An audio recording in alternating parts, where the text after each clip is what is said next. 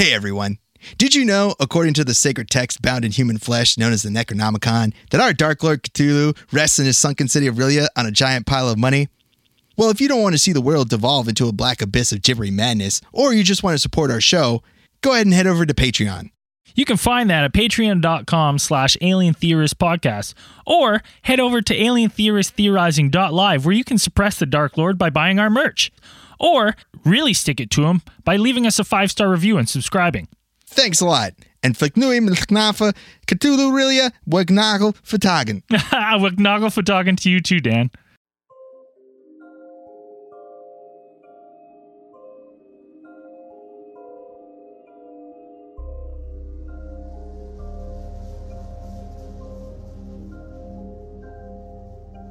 In May of 1967, Stefan Michalak was out hunting for quartz when a group of geese had seemingly been spooked by two glowing cigar-shaped objects. Michalak's encounter at Falcon Lake would go on to produce one of Canada's most well-known UFO encounters. A little less than a decade later, and about 100 miles west, over the skies of the town of Carmen, another incredible phenomenon took place. Beginning in early 1975, town residents began observing a strange object crossing their skies with alarming regularity. The object appeared so frequently that those who watched the skies, trying to catch a glimpse of the object, allegedly began to ascribe human characteristics to the object and even gave it a proper name. According to author Grant Cameron, the phenomenon would produce incredible sightings and encounters for nearly 2 years and coincide with some of the most tense years of the Cold War. This case file joined the theorists as they keep their eyes on the Manitoba skies in search of Charlie Red Star.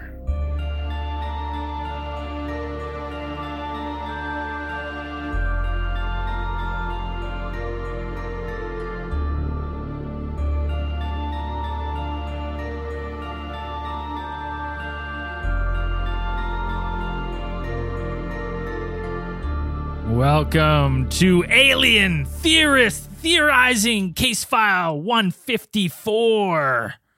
Charlie Red Star. I'm Braden. I'm Zell. I'm Dan. And I'm Andrew. What's going on over there? The best fucking part about that is right before we started recording, Braden did nothing but complain about his new haircut. And then when the stream started, it was just zoomed in on your new shitty haircut. And it was fantastic. How come I can't see? I don't know, but stream? it was gold. It's the best. Oh, you couldn't have planned it any better. Yeah, I got a hack job. It happens though. But it's a high and tight. If this was fucking like 1993, that'd be it. You'd be the guy. I look like I'm getting ready to go to be an extra on House Party. Buddy, you're probably wearing hammer pants right now. Nobody can see them if you stood up. So we've been opening this show with a little bit of questions. So I got a question for you guys. Do you guys think it's weird that we personify or like give human traits to, some of these cryptids and UFOs and stuff, like Bigfoot, for example, there's a movie, Harry and the Hendersons. We kind of do this. We give these human traits to these non-human things. What do you guys think about that? Is that normal? Is that just a character? Why do we do that? I think it's pretty obvious. You gotta sell merch. How else are you gonna do it? You gotta have a cool fucking character name. That's true. I like it. I think humans are trying to all these personifications are usually a little making it not so evil. Yeah, that's fair. Maybe you see this fucking monster in the woods, you're like, it's a terrifying monster, but it's a cuddly Bigfoot like Harry. I mean, I don't know if everybody knows this, but Zell's real name is Nosferatu, but we give him the name Zell just to fucking Zellferatu. We give him that just to personify him a bit. We put him in the pineapple shirt to make him, more appealing. Less formidable. He's just a little color. Yeah. What do you think, Dan? I think it's something that's been going on for time immemorial, where you try to put a face on the things that you don't understand, and then in some way you're either able to relate or feel like you understand that phenomenon. So giving these creatures, I think it's very it's a very good chance what Zell said is pretty spot on, where you kind of give these creatures or phenomenon names or personalities, and it kind of makes them less scary. Then I think Andrew's also right too, where it's like, yeah, got to sell that Bigfoot teas, like, got to sell those monster trucks, man. Like some situations for sure. Gotta make some money, man. What do you think, Braden? It's interesting because I was thinking about it, like even with the stars, right? When you go, get your star map app and you look at the constellations and then you see the pictures of what they're supposed to be, and you're like, that doesn't look like that at all. It's just like 5 stars. They're drawing a picture around it and they've given it these characteristics of something that we know and can understand. And then, they've given stories and legends around all these things. I bring that up because today's case file has a lot of those, the personification, maybe to an extreme that I hadn't seen to, and an extreme to like extremely inanimate object. The story of Charlie Red Star is a very fascinating one, and most of the information, all of the information that you get about this is from a book called Charlie Red Star by Grant Cameron. And this is an interesting one because this is about a UFO flap that started in 1975 for 2 years. And at the time, Grant Cameron, he made notes of all these sightings that were happening around Manitoba. And he went and interviewed all the people at the time. Okay, so before we get too far into this, I think you need to break something down for the dummies like me. And I've been waiting at my own expense because I know I'm going to get made fun of it. What the fuck is a UFO flap? What the fuck is that? Know? Why is it flap? What do you mean? You don't know what a flap is? No. I'm not even going to tell you. Well, I know, like, you take off your shirt, you could show us some flaps, but I mean, like... I know what it is. I know what it is, and I know what Zell and I know Dan knows what it is, but I'm not going to tell you because I think that's a journey of self-discovery is much more fulfilling. Listen, what the fuck is a flap?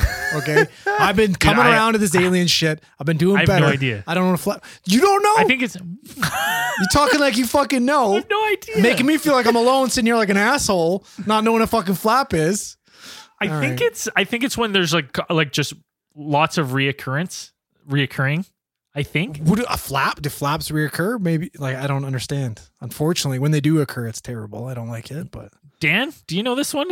Are we all in the dark on this one? Why they call it a flap? I know we talked about it when we talked about the DC UFO flap, and it's mostly. I mean, we tried to look it up, but it's mainly it's just like a string of occurrences that happen. Is it like an acronym? Like, what does flap stand for? No, it's just it means like a string of occurrences, but I think it comes from like.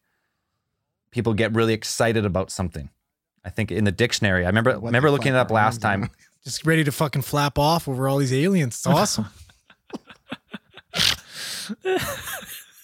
A state of excitement or agitation. That's what we came up with. Like a tizzy or an uproar. I remember talking about last time. So like, you all right, flap your arms. You get excited.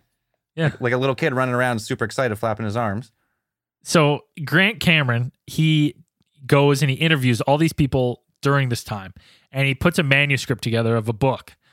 And after the flap's over, sometime in 1977, he tries to get the book published, gets nowhere with it. Everyone's like, it's not, it's kind of frowned upon, the topic. No one really wants to help with the book. So he gives it to his sister and is like, I don't care. Like, put it with memorabilia, whatever. I don't give a shit. And then he forgets about it. 30 years later, his sister, digging through the old memorabilia boxes, finds this manuscript, contacts Grant Cameron and says, you have this manuscript still here. Like, you should do something with it. Grant Cameron goes, you know what? Maybe I'll pursue this again. And he gets it published. And this is basically where we get all the information about this UFO flap. So that's a little backstory about the book. Interesting read. Dan, why don't you take away? Why are we talking about Charlie Red Star? What the fuck is Charlie? What is a Charlie Red Star? So like we said before, the book and these occurrences all happened over a span of about 2 years. They started like early 1975, around February. By May, like it was kind of all in the news. And all across, all across Manitoba. Front page news. Media had been reporting on it, and when I say media, mostly it's probably like the local media, and from in terms of national coverage, you probably have like the Inquirer, and it popped up on a few like not unsolved mysteries, a show, but a couple alien mysteries TV shows. Some footage popped up, which we'll talk about later. What people mostly reported to see was what they identified as some sort of kind of red pulsing object that would fly quite low around and over the town of Carmen in Manitoba, which is a little bit, probably about 50 miles from Winnipeg, like 50 miles west. I'm thinking close to Winnipeg. So you have this object which just always seemed to appear at usually kind of the same time, same places. Sometimes its manner would change about where exactly it was going, but people had no idea what this thing was, and it became almost a pastime within that town. Well, hold on. The reason it became a pastime is because I've been to Manitoba, and listen, no offense to anyone who lives in southern Manitoba, but not a lot going on in southern Manitoba. So this would have definitely made the the highlight. It's so flat that you have so much sky. You'd see everything. You'd be looking every night. You could see from horizon to horizon. And that makes a lot of sense because, like I said, people became almost like fanatical about chasing what they termed and what they ended up naming Charlie Red Star. This red object that would fly through the sky at what seemed to be anywhere between 100 to 1,000 feet in the air, and people would get in their cars and they would chase it for miles, going after it. And it was so consistent in some space, like some places.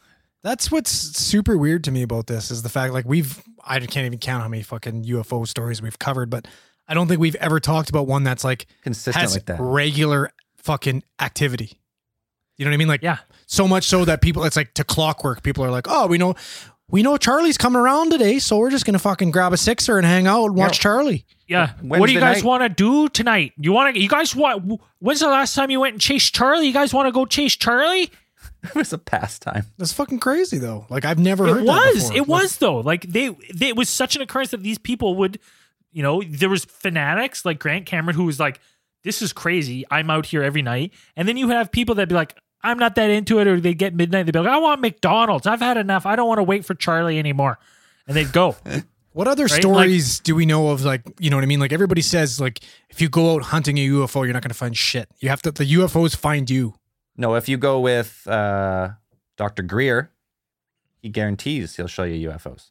Yeah, you only got to pay fucking $6,000. You got to sign an NDA though. Smoke some fucking fancy shit. You got to pay your entrance fee. You're definitely guaranteed to see UFOs, but you can't tell anybody. You can't record it. You can't tell anybody. The other weird thing with this one right away is, that struck me as weird as soon as I started looking into it, is that by all accounts, is that Charlie Red Star, this glowing red orb, is described as friendly or mischievous. And I don't know if that's if I would, like, after listening to a lot of these things, I don't know if those are the two terms that I would more like attribute to him. Terrifying. Something like War of the Worlds. I would probably agree with you because some of the first sightings that occurred that concerned what would be the object were something that would happen at the people's houses, and they would hear this noise. This noise. There was a certain noise that was attributed to or associated with Charlie Red Star when it was flying low enough that people could actually hear it. I know they reported hearing it was a high pitched drone sounding kind of like a siren, somewhere between halfway between a siren and a jet engine is what people reported hearing. Sometimes it would be for an extended period, and then other people said that you would hear this sound as it was taking off. Like there were a couple reported sightings of it actually landing in a couple fields or on the side of the road, and then people would approach it. You'd hear that sound of it taking off, and then they would go and you silent. just burst into giggle and laughter because you were having so much fun. Yeah, there's Oh, nothing to Charlie. see here. Right there, Charlie. Isn't that the Canadian way? Yeah. You know what I mean? Oh, Like, and it's here he good- goes You again. gotta be nice. He's just, he's misunderstood. That, Good old Charlie. that fella up there, he's just Charlie. He's not harming anybody. Even if he does, it was probably an accident. It's just old Charlie worry just going about for it. another beer run there, eh? Yeah. Hey, no big deal. take off, eh? Dude, that's my favorite part is that the Charlie would take such a course that, they basically knew where he would go and he would ping pong across the sky, described as ping ponging his way, that the locals all said it's just Charlie on his beer run. That is hilarious. And Charlie's beer run apparently was international because people reported seeing this object traveling along and over the U.S. border, and so you'd have the town of what is Walhalla, North Dakota, and then it would say that when they reported when Charlie would go across the border, he would drop altitude until about Roland, Manitoba, and then they would say that he's not, like I said, most people estimated it being not more than 1,000 feet off the ground. How much you want to bet Yeah. he crosses the border and it suddenly goes from being lovable fucking Charlie Red Star to being Charlie the Dread Star and getting dodging bullets, fucking people panicking and Oh, we knew Charlie by a different name down here. Old Charlie Dreadstar. Charlie Dreadstar. so this is 1975, right? This is when these encounters. Isn't that the same? Like this is pretty important time for UFOs, right? Because this is the same time that wasn't it Travis Walton had his little fucking encounter too. Mm-hmm. Yeah, the 70s, 60s, 70s, pretty much the whole atomic age was the This peak. is the boom. Is the peak Peak. of UFO sightings. Yeah. Yeah, with Cold Wars and shifting into high gear, a lot of international tension going around the world. Nuclear proliferation is happening, and so there's people who draw that connection. That perhaps this has something to do with that. We can get into that. A little bit Yeah, we'll later. get into we'll get into that a little later. This UFO flap made such a impact that even Dr. Alan Hynek, who's famous for working on Project Grudge, Project Sign, Project Blue Book, actually had something to say about it. Talking about how you have this almost like it seems to be like an area that these UFOs frequented. And he said, quote, "We have had for the past 6 weeks a fair amount of activity in southern Manitoba in an area about 55 miles south of Winnipeg. We've had some very interesting sightings from there. The pattern has been in the past that an area can remain UFO hot for several weeks and then things die down. This thing is unusual, and then it has lasted so long because at this point it had been he was making this statement where Charlie had been appearing for almost like 3 to 4 months, and he went to go on and say that it's beginning to look as if northern Wisconsin, northern Minnesota, and southern Manitoba form one large area." So a whole international. So it's got a big like Charlie, Red Star's cruising a huge area of land. on a regular, on a routine almost, it seems like. Well, we know why he's fucking coming to Canada. Let's be honest. It's the fucking crap beer in the States. He's like, listen, this isn't going to get me going. Well, especially back then, they didn't have much selection. No, he's coming to Canada to fucking do it right. I mean, this report is also, it's like you didn't just have civilians making these reports. You had RCMP officers taking down reports. Corporal Glenn Toes of the RCMP, who is an officer in Carmen, remarked saying that I received 5 reports out of 7 nights last week at 1 week. And a lot casually mentioned it to you without filing a report. So the people wouldn't file reports, but they'd report this thing and kind of like, do you want to go on paper reporting this? Of course, the person says, no, it's just something weird. He said that there are a considerable number of reports and people who are seeing, these are pretty reliable people. And, that's his words. These people that are reporting seeing something, or all these people, is just, these aren't the kind of people that just make up stories. It sounds like I've never been to southern Manitoba, but I mean, I imagine that it might be boring out there, but not boring enough to bug the RCMP with a bunch of stories about a bouncing red ping pong ball flying through your backyard. Yeah, when you live down there, the winters are so bad. It makes like the people are a little, I would say, a little stronger will, and they're not just gonna. They're hardy people. They're hardy people down there, dude. So just to give an update on Carmen. Currently, the population of Carmen is about 3,000 people. That's today. That's like 1,000 more than 1975. Right? So it's like that's crazy. That's what I'm saying is like that's small town. That's small town rural Canada. You had to roll it. Yeah, nice roll. You like that? You like that? It did.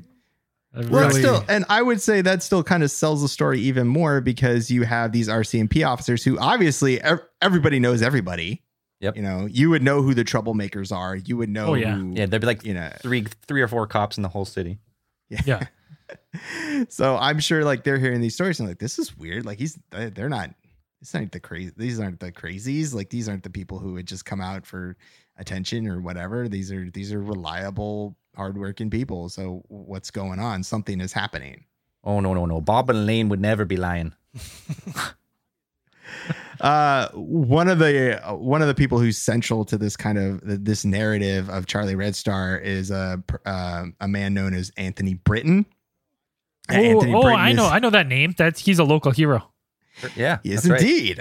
He's a local hero there in Carmen.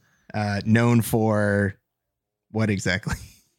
Oh, he's just a local legend, local hero. You talk to any person down there in southern Manitoba, and they're going to know him. You talk to anyone in Canada, and they know who Anthony. What's his last name again? Britton. They know exactly who Anthony Britton is from Carmen, Manitoba. You don't even have to say Britton, though. You just have to say local hero. Local hero Anthony. That's all you got to say. Yeah, we go by we call him Tony. That's what we call him in Canada. Tony, what's his last name? Doesn't matter. Britton. Tony B. That's where I got confused. Yeah, to his local legend. To his close friends, Tony B. It's my favorite part because in everything he's described as a local hero, but then it never I'm like, why is he a hero? Well, it might have to do with his hobby, which was restoring rare World War II planes, very rare. Or it might have to do with the fact that he won the 1969 pie eating contest there at the county fair. It's a big deal. I don't know if that's true or not. I think it's but true. It sounds like probably something not that may off, be true. But he did. He had a fascinating hobby of restoring these antique planes.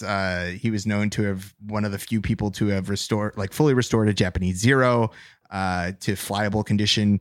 He'd also known for the Hawker Hurricane was one of the another ones that he restored. So Anthony Britton and his wife were kind of seen as almost Charlie Red Star kind of experts because they had a couple of spots which they identified that where Charlie was frequent to appear.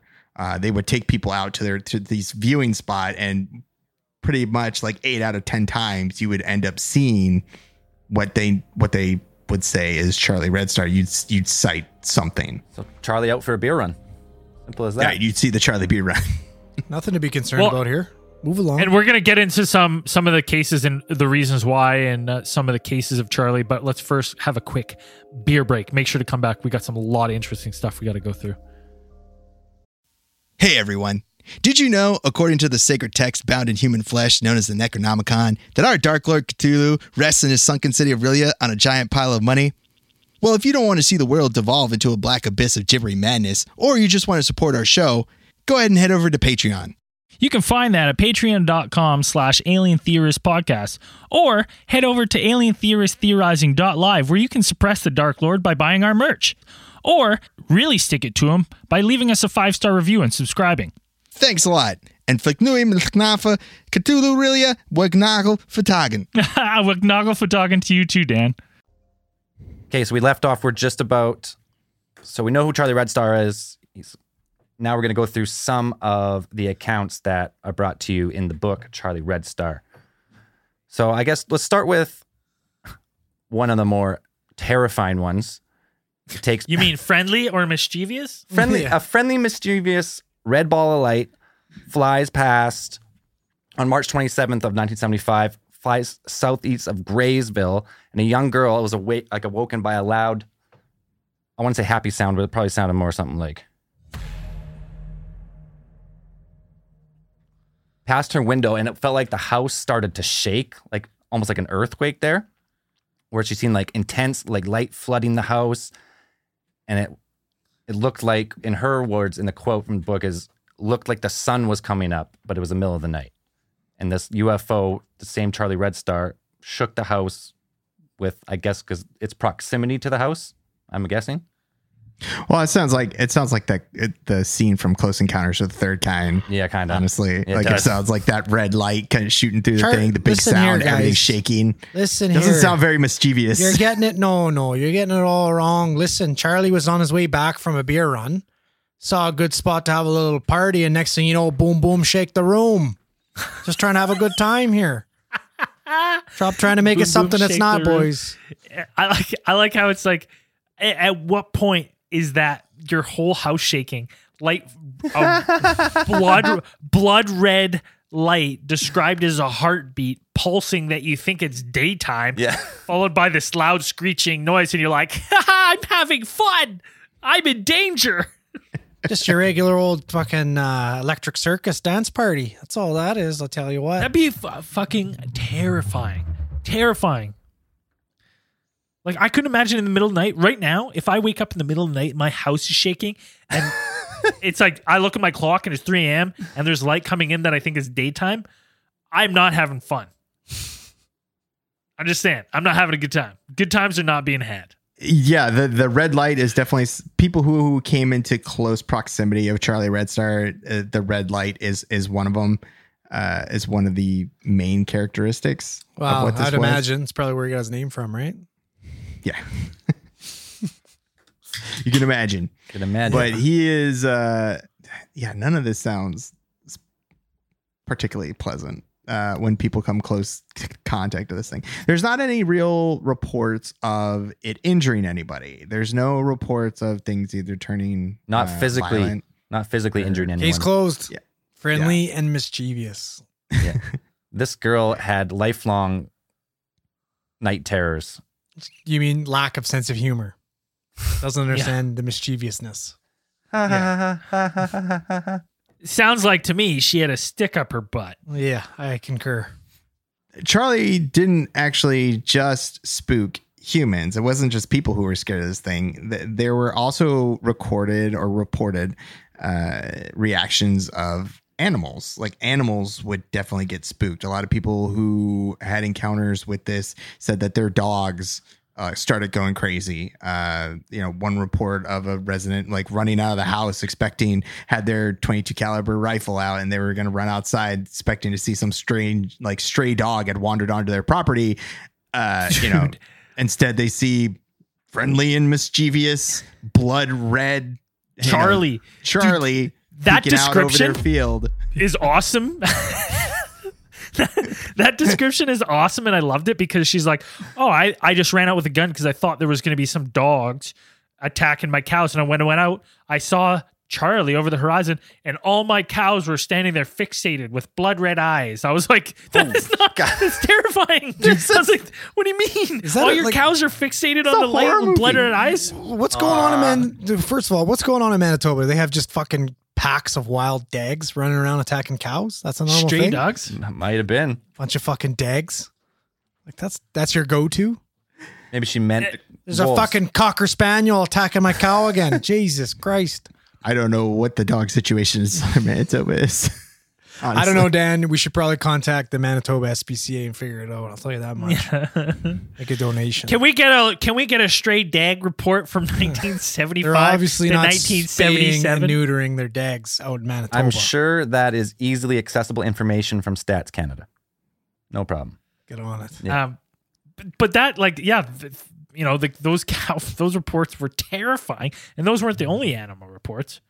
So you had there was another family, another couple, the McCanns, who were actually, when they had an encounter with Charlie, Charlie actually spooked their herd of horses. Like they had a large herd of horses, which they kept on their property. So they had about 200 horses. Something is what they were saying claimed by Joseph McCann. Minus 32. Well, yeah, after the fact. So when they heard that their horses at their sighting occurred, they thought the field was on fire at first. It was, they thought the field. Hilarious. Nice guy. So they popped out there and they thought that they knew about Charlie Red Star. It was kind of is in the news. It's common knowledge at this point in which they had seen it. And they had thought that it was in the field, like it had landed, because there were reports of this thing landing. People who identified it or said that they had saw it land, they said it was kind of like this half dome shape, seemed to have like windows around the side, but it was still like a glowing red object, which would take off and usually hover above the ground. There's some reports of suspected landing sites where things don't grow anymore, or these strange half or full horseshoe shaped like just dead spots. How hard are these fucking people from Manitoba? They look outside their door and see nothing but fucking fire and brimstone. Looks like the fucking apocalypse, and they're like, "Oh, Charlie, he's up to it again." Oh, you know what? If he comes back again, I'm gonna grab my 22. Throw off a couple warning shots. Let them know we're here to have fun. No biggie. No biggie, Charlie. You enjoy that beer run, okay? Hey, take off, eh? See you again, unbelievable. pal. Like you come outside, you think your field's on fire. I'd be like, there's no way. Like, no, that's like no one's having fun there. No one in that situation is having fun. The McCanns kind of theorized for some reason that the horses ended up getting spooked and they kind of started to stampede and they later settled down, but they couldn't hear any sound from the object. So they kind of, this led them to believe that this noise or something, that the object was probably making some sort of sound that was outside of audible frequency, because it was still spooking the horses and they couldn't hear anything even from 500 feet away. So like an infrasound or something like that? Possibly. Perhaps. Possibly. So that was the first account that it went more, not just from a red orb. This was actually had now more of like a classic saucer, like the shape, shape on like the ball on top, like the dome. Right. And then after they take account of these horses, apparently 32 had gone missing. Well, Grant Cameron didn't add that in his book, but in all interviews he talks about, the McCanns. The McCanns are one of the fucking figureheads of his interviews. He goes off on them for fucking like 20 minutes on every single one. It's crazy. So wait, the horses, they disappear, like they ran away? Yeah, they ran away, and then Mr. McCann went into the fucking local RCMP office and tried to file a report. And the horses were never found? They vanished? It probably went something like this, is what I imagine. Oh, hey there, officer. I'm coming here to report that I've got a couple of my horses that they're missing. Well, you don't say there, Mr. McCann. Tell me, what's going on here? Do you have any suspects or anybody you like for this situation? Well, not that. There's the wild thing, because now I'm thinking that because last night me and the wife, we went outside and we were seeing this kind of strange. We thought the field was on fire at first, but now when we go back and we go outside, it looks like it's one of them there Charlie Red Stars. Whoa, you're not. Surely you don't mean Charlie Red Star. You're probably meaning Charlie McDonald from Turtleford there. He's been up to a lot of no good lately.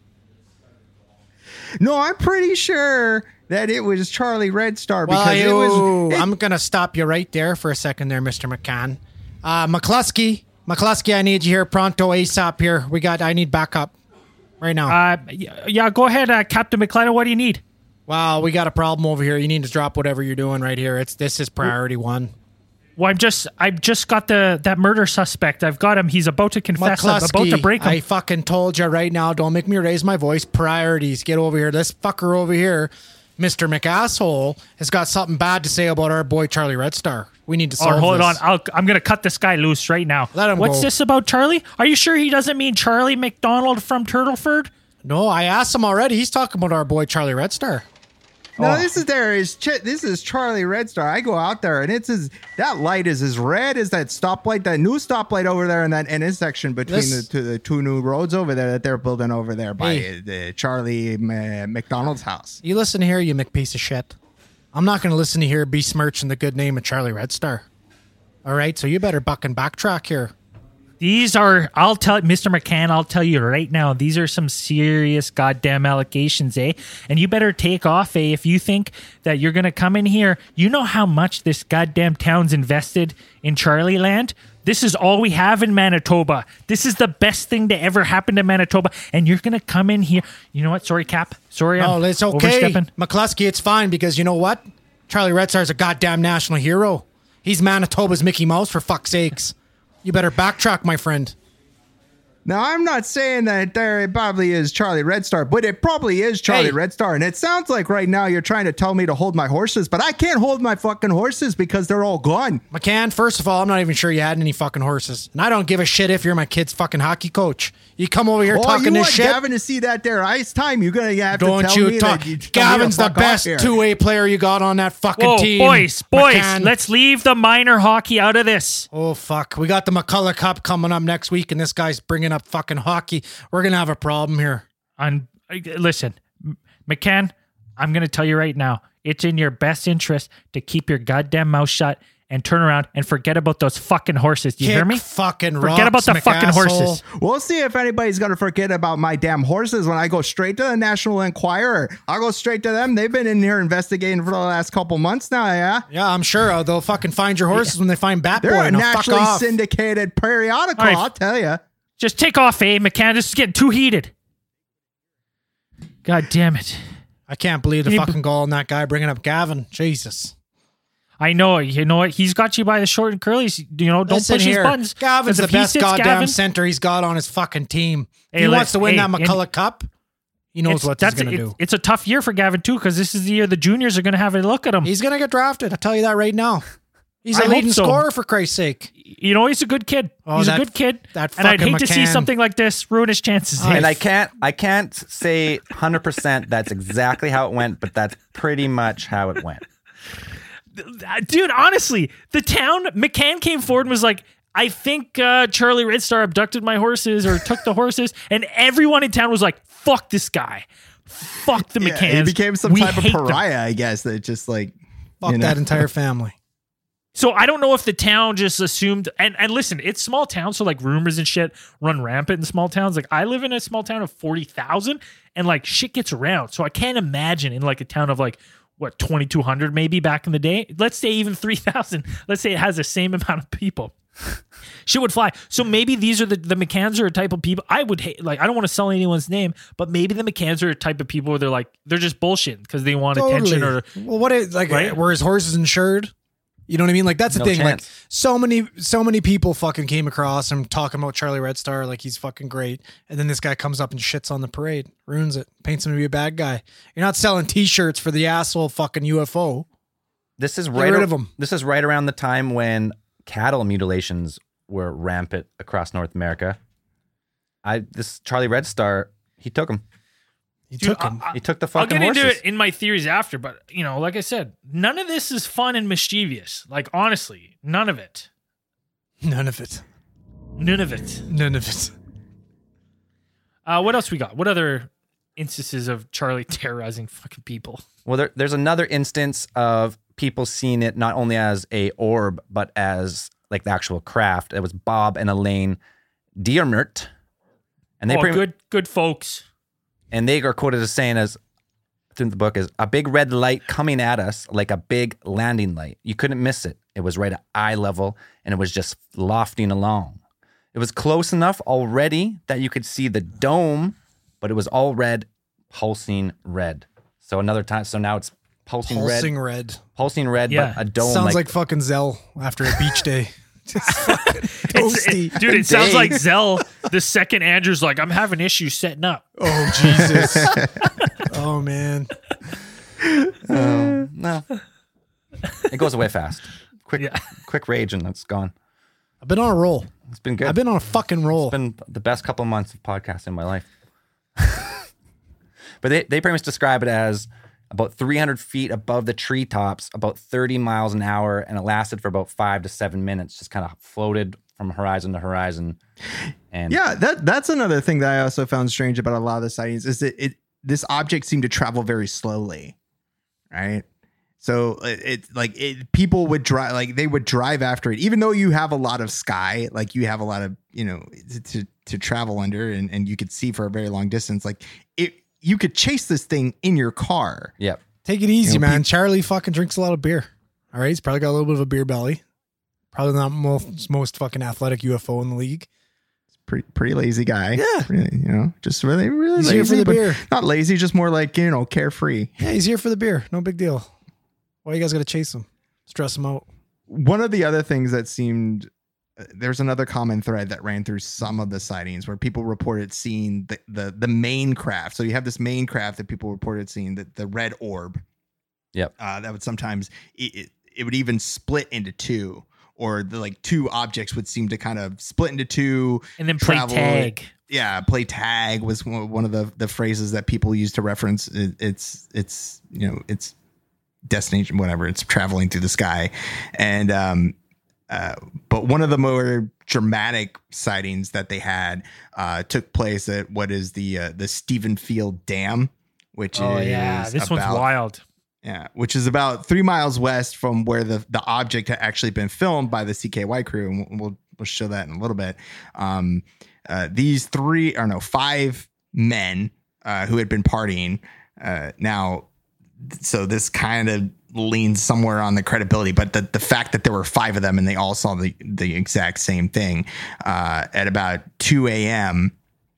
They saw something that they had walked over to the south side of this reservoir, and they stood out on the dock overlooking the water, I guess, as you do at 2 a.m. in southern Manitoba. Something to do, I suppose. Honestly, I imagine they weren't just standing there. What I imagine is they're probably having a fire by the reservoir. As someone who's had plenty of fires by plenty of bodies of water, I've been up plenty of times around that time.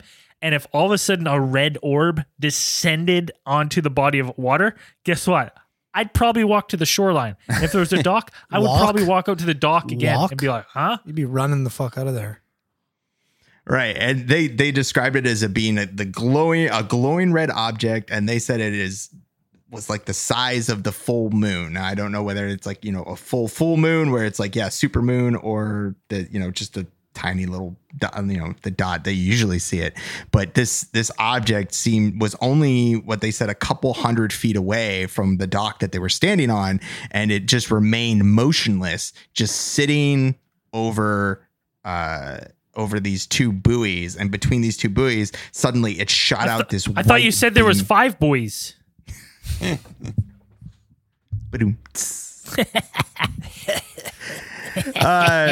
And between these 2 buoys that it had taken its position, it shot down some sort of white beam, is what they described. And this beam remained on this single point in the water for a few seconds. And then these 5 men described seeing a smaller white object that was somewhere between 6 to 10 feet across, had formed below the spot where the beam had touched the water. So it was underneath the water. Powering and up this was only USO.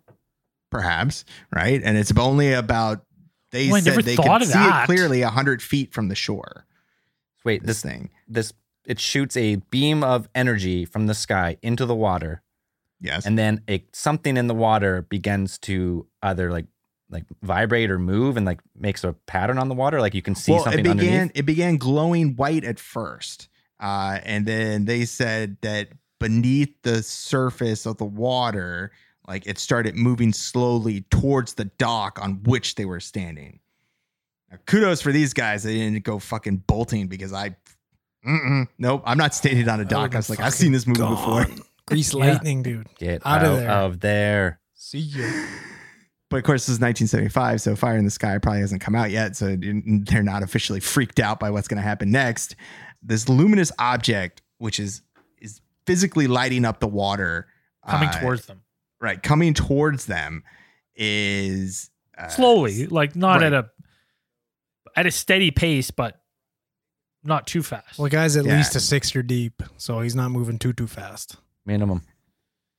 They said that this glowing object became within 15 feet of the dock, and then one of the men picked up a rock and, like, as I guess you would do, because this is a good idea. If there's 5 guys together, somebody's gonna be throwing a rock. Someone, probably. yeah, for sure. 100%. Yep.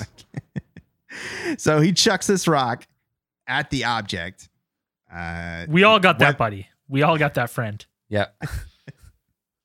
Wouldn't be me. And so this object, they reported, actually physically seemed to hit the object. But when it hit the object split into 4 pieces. The rock did, or the these ship? 4 pieces seemed to align themselves, orienting themselves in a direct line towards back towards the object that was floating above the buoys, still emitting this white beam of light. So And they described it as like a conveyor belt, like really slowly just traveling back towards that beam of light, like in unison. and when they reached, when these objects reached the light or the beam,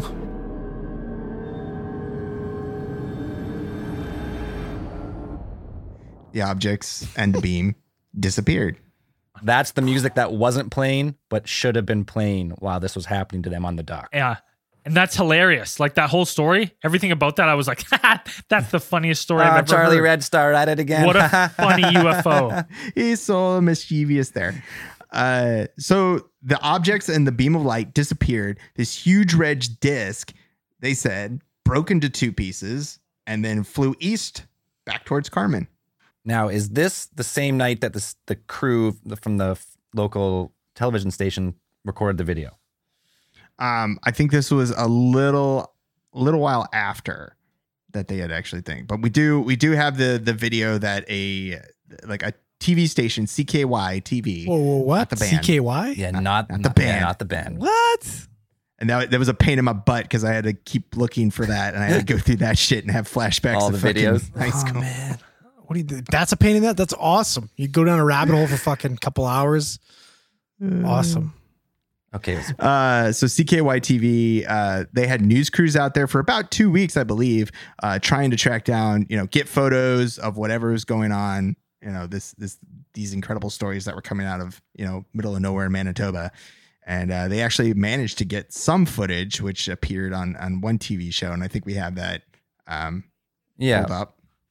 Yeah. So I got the video up. I got the video up here, And but listen, you got to go join our Patreon because you got to see this live stream video. it's 'Cause pretty this funny. news reporter, I think this is Sacha Baron Cohen's first role in 1975, where he plays a small town Canadian reporter and pranks people. 'Cause Oh, it sure looks like him. it is. I'm gonna play it here. I'm not gonna play the sound, but here, let's have a little. So it's Sacha Baron Cohen from 1975 in a Wearing great, a wig, obviously. obviously. Really does look like Sasha looks good, man. Yeah, he's looking great. But yeah, this video is done by the CKY crew, and oh, here I just can't get over this guy. I want to he turn the looked- sound on so bad, but I'm not because there's music in the 'Cause background. We'll it get sounds like fucked up. Sacha Baron Cohen doing a French accent. So now here's the video that they filmed after Buddy, 2 he weeks of does. looking. Yeah. He does that in So we're fucking looking at an Talladega orb. Nights. What we're looking at an orb, stationary orb. Boom, And then then a there's a bright flashlight. flashlight and it's gone. It splits. It looks like it splits into like kind of like a red. I'm gonna play it back here. It splits into like a red, like red orbs as it splits across. So boom, gone. You see a red flash. Like there's 3 orbs on the one side, and then looks like a bigger orb on the left, or like a flash on the left. One more time. Yeah, they slow it down after this too. And boom. Boom, big flash, It's pretty fucking weird. It gone. it looks like that spotlight moon or that full moon we were talking about. So here's the slow motion Yeah. version. Grainy as And hell. then you see this- Boom. And then you see the orb kind of like I think that's the camera's speed, whatever, capturing as it moves, and it's moving so fast that it skips. Like, so it just looks like, dot after dot after dot after dot moving down the screen, but very like when slowed down. yeah. They didn't low frame rate. The frame rate couldn't handle it. But then they capture another one of it traveling, and they just same thing, just going over the tree line, and it's just dot dot dot dot dot because it moves so fast. Whew, gone. Yeah, and it was that video. That's the one that Hynek. That's why he pretty much they came and investigated, because that one, that night they were like chasing Charlie Red Star. There was actually like 3 groups of people, all went different ways. They're like all trying to get an angle on to film it, and that's when they end up getting. But then through that, they actually ended up like testing what they thought might have been like a landing site for like, I don't know what they were trying for, like some type of radiation, like a Geiger counter or something. But in the end, it was concluded that there was no concern, because there was like no change in the amount of radiation. But that was the one that got the attention of Hynek in the project, and it's pretty cool. At least at least they have a video of something. Yeah, there's evidence of here. There's not much, because but apparently there's another video.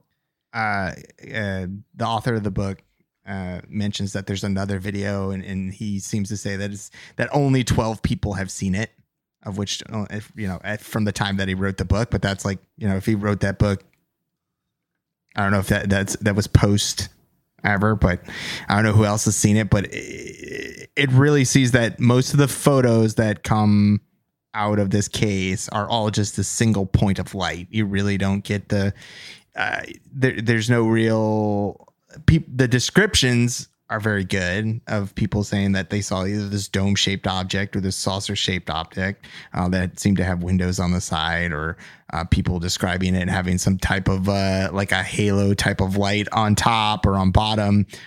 People also describe seeing triangular configurations of lights underneath the object.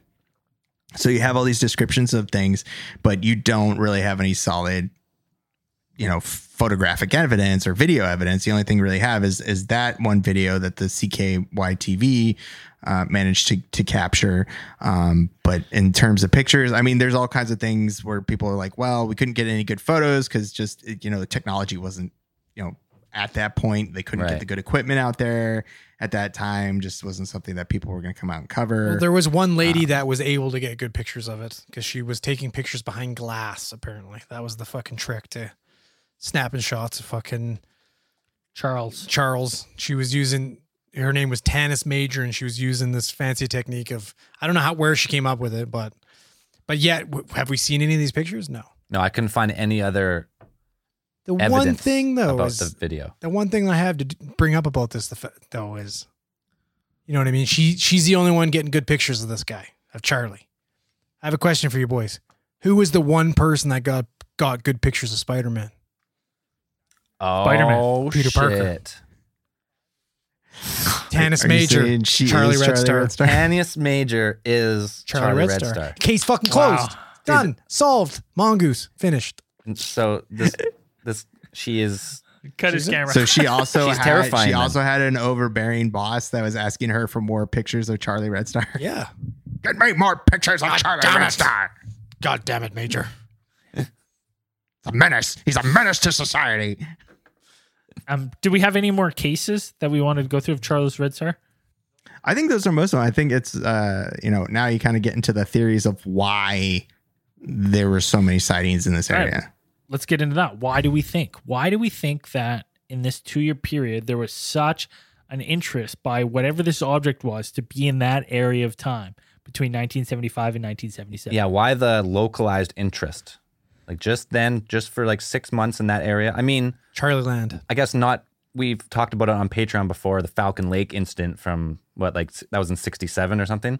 Mm-hmm. Yeah. So the area is not unfamiliar with UFOs, but they seem to come in groups. So is it you could go with like, is it a military thing? Are they testing craft just for like 6 months and then they move them somewhere else? Or Well, Grant Cameron, if his theory is that during this time in 1975 that U.S.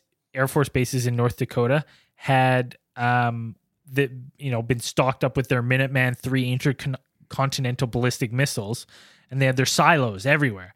And basically, they had like 300 nuclear warheads. And he says that in 1975, if North Dakota was its own country, it would have been considered a nuclear superpower.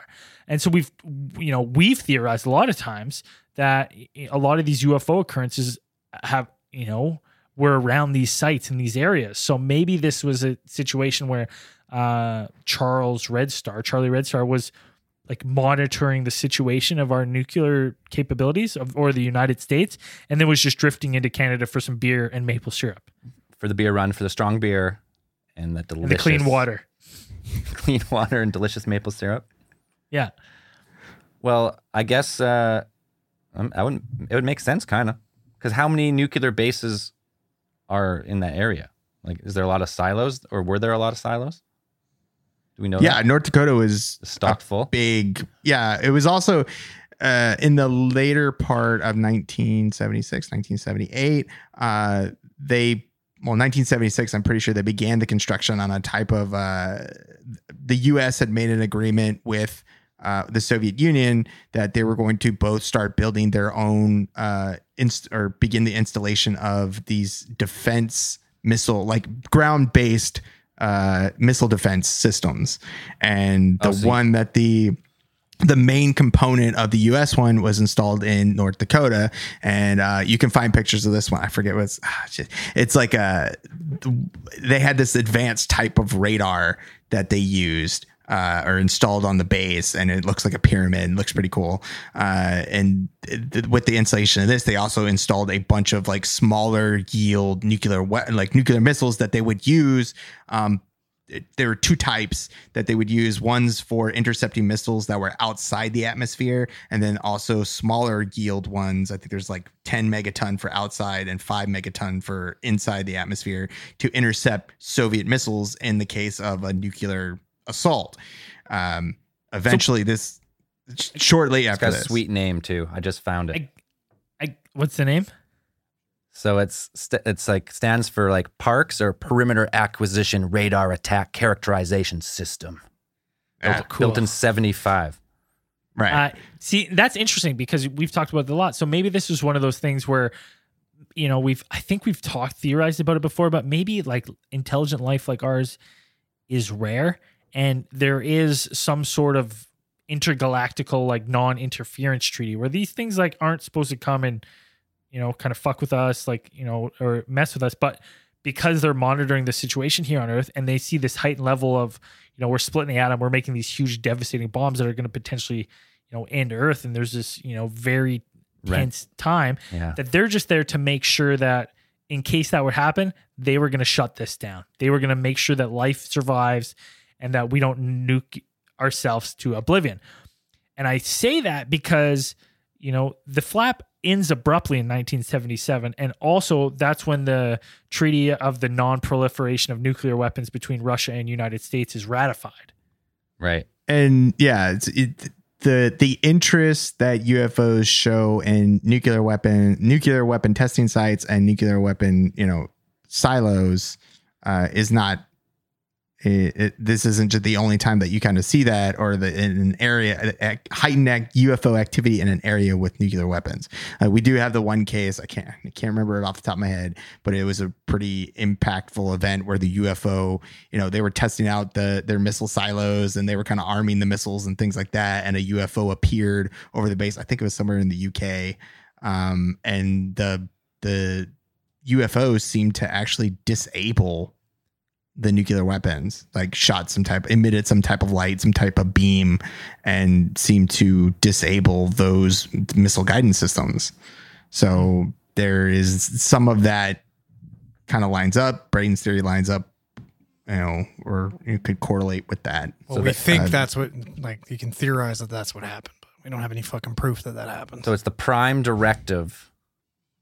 Some Star Trek. That's what I mean, though. But that's pretty much like. So it's like you can't. Well, you're not supposed to interfere. You can't directly interfere. Yeah. So they're just stopping. They're stopping from like if we were to blow ourselves up with nukes, the planet would be fine, but like it would be really hard for organic life to continue as is. You like kind of shut down the whole ecosystem. Well, so they might have some type of thing where it's either potentially they would be like some type of caretaker role, or that would feel like to keep us from blowing ourselves up. We're the science experiment, and they're just making sure we continue on. Sure. Yeah. Okay, here's another theory I have. Now that we've been talking about beer run, this popped into my head halfway through the show. we have all these nuclear silos in North Dakota, their bases, and there's a lot of issues, sightings around airfield bases in Manitoba. What if this is some sort of advanced aircraft from the United States military, and it is in fact a beer run, and that was only named that such because it was like a hidden kind of thing known, but through the whispers of Manitoba, that maybe these military personnel would get in this advanced craft, fly over the border, and land it in places, fucking with Canadians, and then go on a beer run while they were in Canada. Well, we do know, like, after that, the one case file, we know that they had those fucking way advanced drones in the 70s, right? Like way ahead of their time. Oh, that's right. Yeah. Could this have been one of those? Maybe. Possibly. Right? Well, and then doing test flights over Manitoba is perfect because it's not like Canada has the capabilities to shoot these things down. So it's perfect. So if you wanted to test like your surveillance drones, that would make so much fucking sense to drive it over Carmen, Manitoba, because outside of someone shooting a 22, you could do tests. You could drive it by house. You could see what you could do with it without fear of losing it at all. Because throw some lights Manitoba. on it for theatrics. Have a good laugh at the Canadians shitting their pants. No, man, fucking aliens. that is the defense system of the UFO. Is the light itself make it so unrecognizable? They're like, that's no way. That's a craft. And everyone's like, you guys all must be crazy. It's a glowing orb. No, it's not like invisible. It's because a lot of people say like, why do UFOs need the fucking lights? What's the point of the lights? Why I need to be glowing through the sky? And here's the thing. I know we didn't talk about it, but in the lake incident, it was reported that people, the 5 men, the 5 buoys at the dock there saw windows wider than they were tall, but they saw windows on the craft.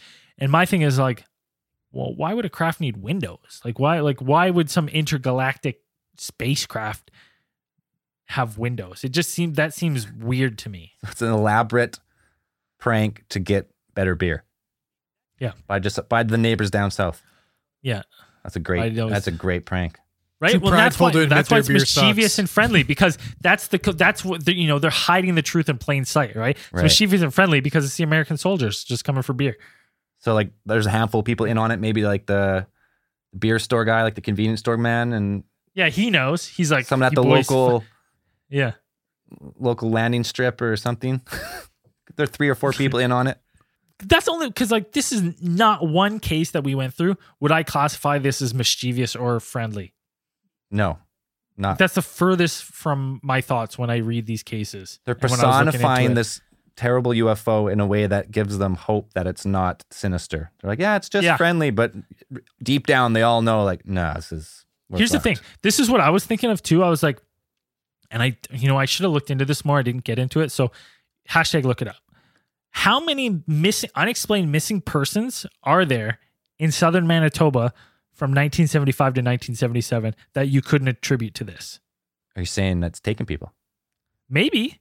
Dude, it's taking horses. 32 horses. Right?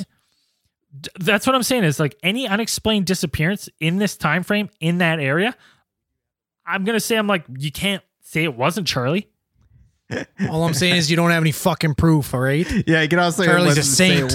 You can't say it wasn't leprechauns. Like, Yeah. I think That's true, Dan. Good point. that would make a great sequel of the book.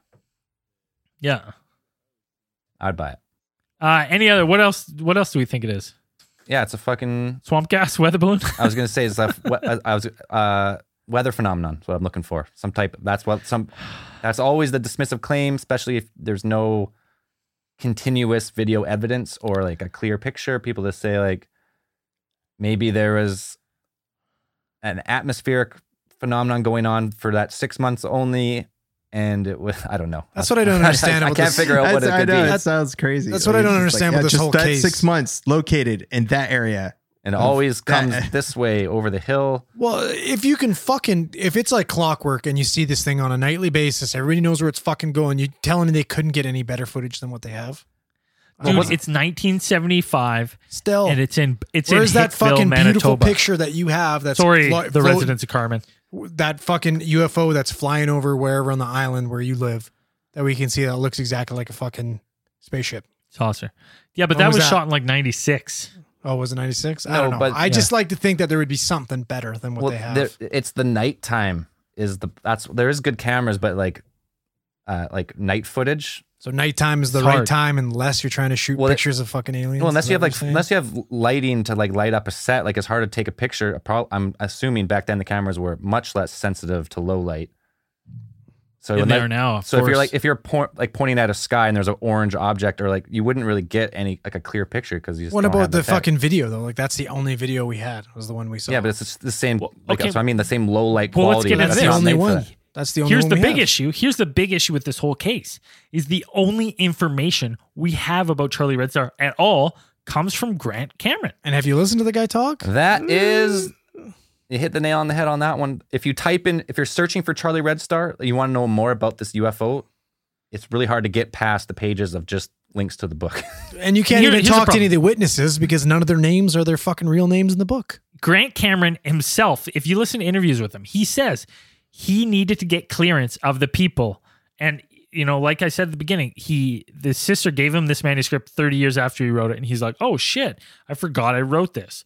To me, I'm like, how'd you forget you wrote a thing about these fucking UFOs that changed your life? I don't believe that for shit. Secondly, when the publisher goes, you need to get clearance, he just goes, well, most of them are dead. So I just made up all of the names. I changed and made up all the names. And it wasn't even the fact that he didn't remember writing some of it. He didn't remember writing the whole thing. Any of it.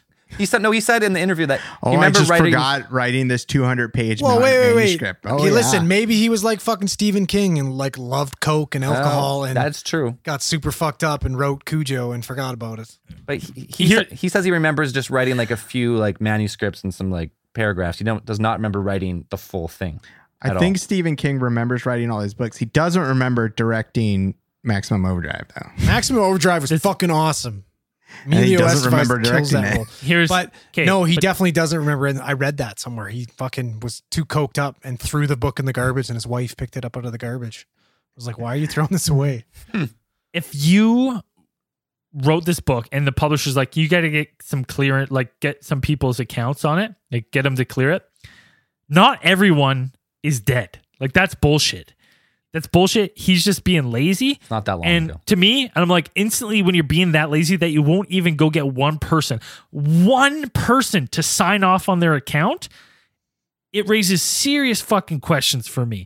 Because then I'm like, well, then there's no other published account anywhere of this. It's you are the only account. Right? So then I'm like, the greatest Canadian UFO flap that no one's ever talked about, right? Or ever reported, except you 30 years later, and you changed everyone's names. I'm going to say right now, you fucking made those names up because he couldn't even keep his story straight. In the book, McCann just says the horses were scared. That's it. In the book, he doesn't mention anything about the fucking horses going missing. But in every interview, every single interview that he talks about, he gets into this thing where he can't help but embellish the story. So he starts talking about the McCanns and their 32 missing horses. If that's such a big thing, mention it in the fucking book. Why would you leave it out of the book? Yeah, it makes it tough when the only articles on the internet are based on the book and they're all within the last like year and a half. Yeah, and the other issue I have with Grant Cameron is that any interview about Charlie Red Star, he immediately changes the subject to other works he's working on or other things he's talking about. Like any interview about Charlie Red Star, he instantly starts going off about Mount Shasta and some fucking UFO visitors there and some other shit going on. And like just he instantly gets off the topic of Charlie Red Star. Almost immediately, which really rubbed me the wrong way. And I hate to say it because I really liked a lot of these accounts. It's a really fun story. I don't believe a lick of this book. I don't believe Grant Cameron in the slightest. I think this is a book he wrote. I don't even think he wrote it in 1975 or 1976. I believe he wrote it probably within the last 10 years. And he's full of shit. That's my personal opinion. Is he? Maybe not. And I would hope that. But like, fucking just get one other person to sign off on their account. Give me one other person that's published their account. Like it's crazy. I will go on, saying that he does. There are like 2 parts in the book where he does mention about the 32 horses going missing. He just says that the McCanns believe that someone either had stolen their horses, but they couldn't believe that 32 horses had just gone missing, without a trace. And then he mentions that the pasture from which they disappeared, there are also Sasquatch sightings in that area, apparently. So, there must be lots of bushes with berries and boulders. Here's the thing. Here's the other thing that really bugs me. Brain's on Mothman. a rant. Yeah, dude, well, these are things that bug me. Like Mothman, you goes to, where's that, in Point Pleasant or whatever, Virginia? Point Pleasant. Pennsylvania. Not everything's in Virginia. Pennsylvania. Everything fun's in Virginia. But they have like a Mothman, right? Like Mothman Festival, like it's fucking Mothman this, Mothman this. You come to the Pacific Northwest, fucking Bigfoot everywhere, baby. We're exploiting the shit out of selling merch. Like Andrew said, this brings it back to what Andrew said. You look up Cameron, Manitoba, they don't give a fuck about Charlie Red Star. There's no Charlie Red Star festival. They're not selling fucking little keychains, nothing. There's no Charlie. There's no Carmen, Red Star Manitoba band. festival. Charlie Red Star Hey, listen, band. they fucking closed Charlie Land down in the 70s, so. Yeah, all thanks to McCann. Fuck And his- man. What a McAsshole. I would tend to agree with you. I like the story. I think there's a room for a great sequel, personally. And I want to know if anyone, there's some people that listen from Manitoba or north central United States, around that area, Dakota. If anyone has a grandpa or something in the area, ask him about Charlie Red Star. If someone if you say Charlie Red Star and they're like, oh yeah, there was some. I just want to know like a news article of the time or something. There's nothing. Time. That's what I want. Yeah, I definitely, dug into this one, and the book was the only kind of like solid information, quotations, solid information that I could find on the topic. I tried to look up, archive news articles. I tried to look up the individual accounts that he put in the book, and I tried to source those, confirm those, and it's just like I couldn't find anything really besides the book and the military installations he mentions in the book. But other than that, it's really hard to find any mention of the Charlie Red Star UFO flap that went on for nearly 2 years. People chasing this red ball of light down the highway. I was like, I think that would be a thing. Maybe he's fabricating most of the story, but if someone goes there, like they keep all the old newspapers on, what do they call them? They like put them on those little digital cards and like microfiche. Yeah. Thing. Like someone, maybe no one's gone back to that news station. I don't know if they still exist or where their archives are. And maybe just no one's gone to that time and actually pulled them up because it's such a small town. No one's even put the effort in yet, but I don't know. I don't know. I'd have to look up because the National Enquirer even looked into it, and I try to find I don't know. I'd have to try and dig a little bit deeper into where the National Enquirer keeps their archives. Yeah. That would just be that. Actually, that's something I need to know. So maybe I will look into that. So look forward to a Charlie Red Star update at some point, I suppose. Yeah. Part 2. Final thoughts, Charlie Red Star. Well, you know what I mean. It's a case that's has got no evidence. You know what I mean? I don't know. You know what I mean? You know. Yeah, you know what I mean. I was thinking like, you know what I mean, like some joke here. It's overplayed. You know what I mean? Anyways, that's what I was thinking. I didn't really look in this. You know what I mean? I didn't really look into it very much. You know what I mean? All right. Thanks, Andrew. Zoe, what do you think? I think that I need something more than just the book. Even though I think the story is good, and I think it makes for make a movie. Make this Charlie Red Star. Make it that girl. She's the alien, and she's hiding it this whole time. And that's the movie. It turns into this orb, starts scaring girls, earthquakes, their fucking house and shit. It's a good movie. Let's get it made. Dan, what do you think? It's a fun book to read. Just wish there was more out there to find. Maybe there is. Maybe dig a little bit deeper, find something. And again, if you have a first-hand account or know someone who has a first-hand account, get them in touch with us. We want to know. Andrew, final thoughts. Charlie Red Star. Fun, entertaining, but bullshit. There you go. I know what you mean. All right. So you know my thoughts on it. I think it's bullshit as well. Why don't we get into a little Space News.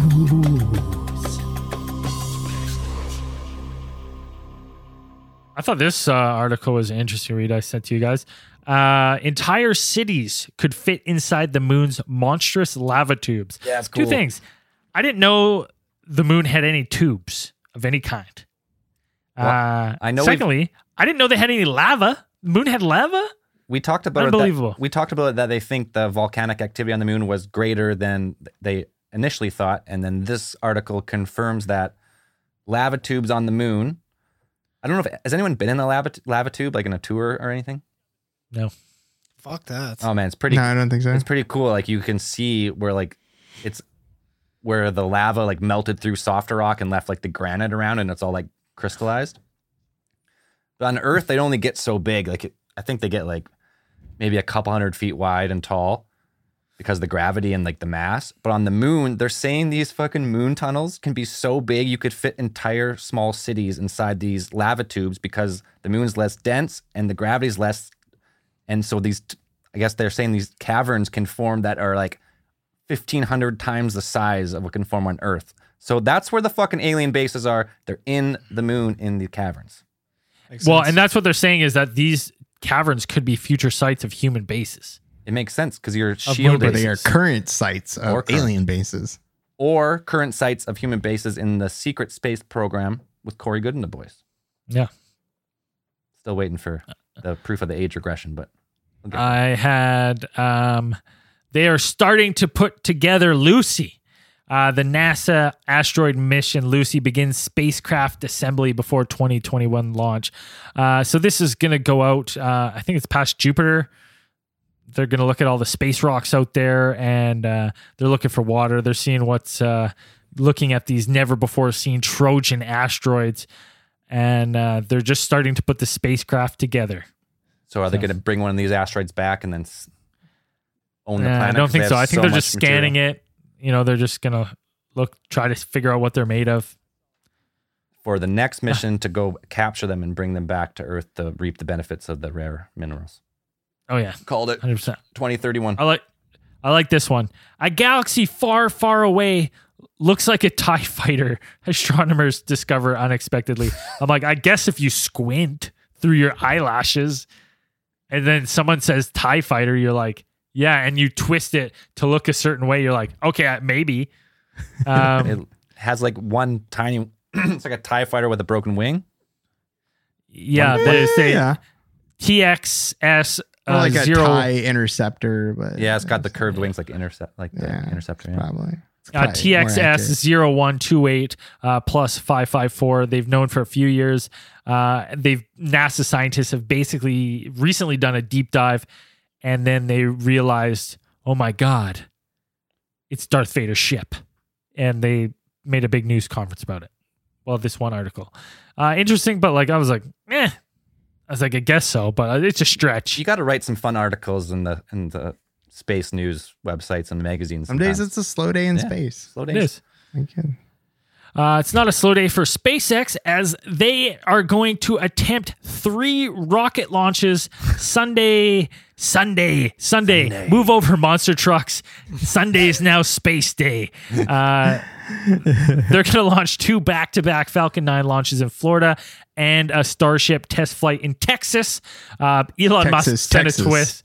Yeah, Elon Musk was like, there's a good chance something's going to fuck up, but Sunday's going to be intense. Good Sunday, chance. Sunday, Good Sunday. chance Sunday. something will Stay slip. tuned. But yeah, Sunday is intense. Slip. So they're gonna launch a Starlink and a Salcom 1B. They'll be live streamed. So stay tuned. I mean, Stay tuned. You're looking for something to watch on TV lately. Watch some launches. go on some launches. We got 3 possible. So there's a good chance we might get 1 at least. Chances are we might get 0 on Sunday. Yeah, there's Sunday. if there's Sunday. 1% chance of lightning, then they cancel it. So you never know. Did you have any other space news? Anyone else have any space news? Nope, those are the main ones. That's all on the I list got. this week. How are we for time? Is this one's running a little long? Why don't we get right into Patreons? Let's get the theorite of the week. Philly on Discord from our private Discord server. Someone explain it. This thing's fucking great. I'm gonna pull it up. He did a picture of an alternate reality where 4 aliens start a podcast called Human Theorists Theorizing, and it's basically the 4 of us in alien form. It's hilarious. It's spectacular. Fucking awesome. We'll post it on our Instagram. He gave us permission. We'll do that tomorrow. That is thanks, Philly. Yeah, we have a surprisingly amount of spectacularly talented people. Yeah, that it's listen crazy. to our podcast Way for more some reason. talented than us. way more talented. Oh, than us. way more. Ridiculous. And it was just like I saw that pop up in the art channel, and I was like, "Holy shit, Yeah. that's fucking rad!" I was like, "That is cool." I want to talk to you guys about That's something we can do with super that in a bonus episode or something after hours. Okay. So But Philly, thanks, Philly. You're the theory of the week. Yeah, it's so That's good. fucking If you want to sweet. be Theorite of the Week, just if you can submit something to any of our socials, Discord, email, alientheorists@gmail.com, And- that we can post to social media and give you credit for. Yeah, and it doesn't have to be like, don't think like Philly is an unbelievable artist, and when you see this, you're going to be like, I'll never be Theorite of the Week. Well, you can be. can Because be. even if you post something funny where you roast us or you Yep. something clever or witty where we can use it, we have a good I laugh. think memes are Yeah. you just gotta make- acceptable. You got to make us laugh, and it's got to stand out to us. I mean, we're getting to the point now where we get lots of stuff in. Most of it's gold, but every now and then, the cream rises to the top. And there's some fucking gold. As the Macho Man Randy Savage says. Yeah, as a Macho Man says. But there's some gold out there, and you just got to make sure what you're sending. It's just got to make us have a good laugh. Yeah, that's and, it. You'll be Theater of the Week. Make us laugh. If you're not supporting the show on Patreon, head over to patreon.com/Alien Theorist Podcast and get yourself a whole bunch of bonus goodies. And then join us after the normal recordings for a little after hours. This week we got James Barnett, Crystal Kegel, Jamie went up, Chris Moreno, Admiral Akbar. It's a trap. It's a trap. It's a trap. It's not Admiral. I'm added that for you. Oh. But that's all good. Monique Ponce, Candace Clemens, Keenan Simpson, Edward Doherty, Cody Dixon, and Tony Robinson. Thank you very much for supporting the show this week. If you haven't figured out how to get onto our Discord, just ask and we'll send you the link. It should automatically happen, but if not, let us know. And check out our new store on Oh, TeePublic. Pump that shit. Yes. Finally. But here's the thing. fucking Here's the rad. thing. We had tons of issues with Streamlabs recently with COVID. We've switched back to TeePublic, but here's the thing. You want to help your boys out and get some sweet ass merch? TeePublic gives us the ability to add way more designs, and then you get to pick what clothes and shit they're on. But if you just search Alien Theorists on TeePublic, you're going to find us and you're going to buy merch from us. But you're going to give more money to TeePublic than to us. Yep. So you need to go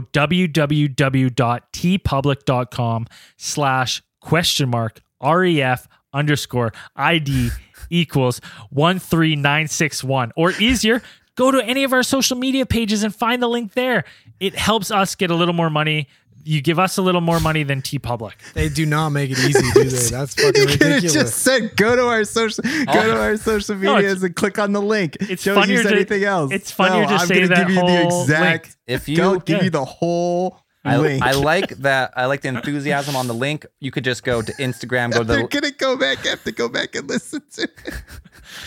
if you did it the long way, show us a video of you doing it the long way, and We'll send you a discount code. I like that. something. I don't know. We'll do something.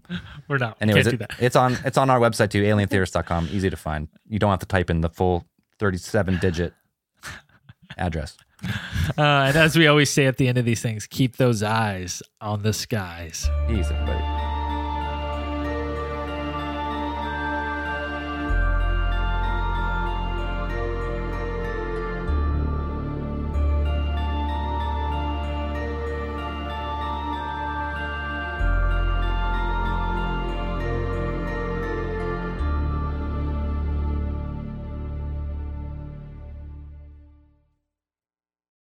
Hey everyone. Did you know, according to the sacred text bound in human flesh known as the Necronomicon, that our Dark Lord Cthulhu rests in his sunken city of Rillia on a giant pile of money? Well, if you don't want to see the world devolve into a black abyss of gibbery madness, or you just want to support our show, go ahead and head over to Patreon.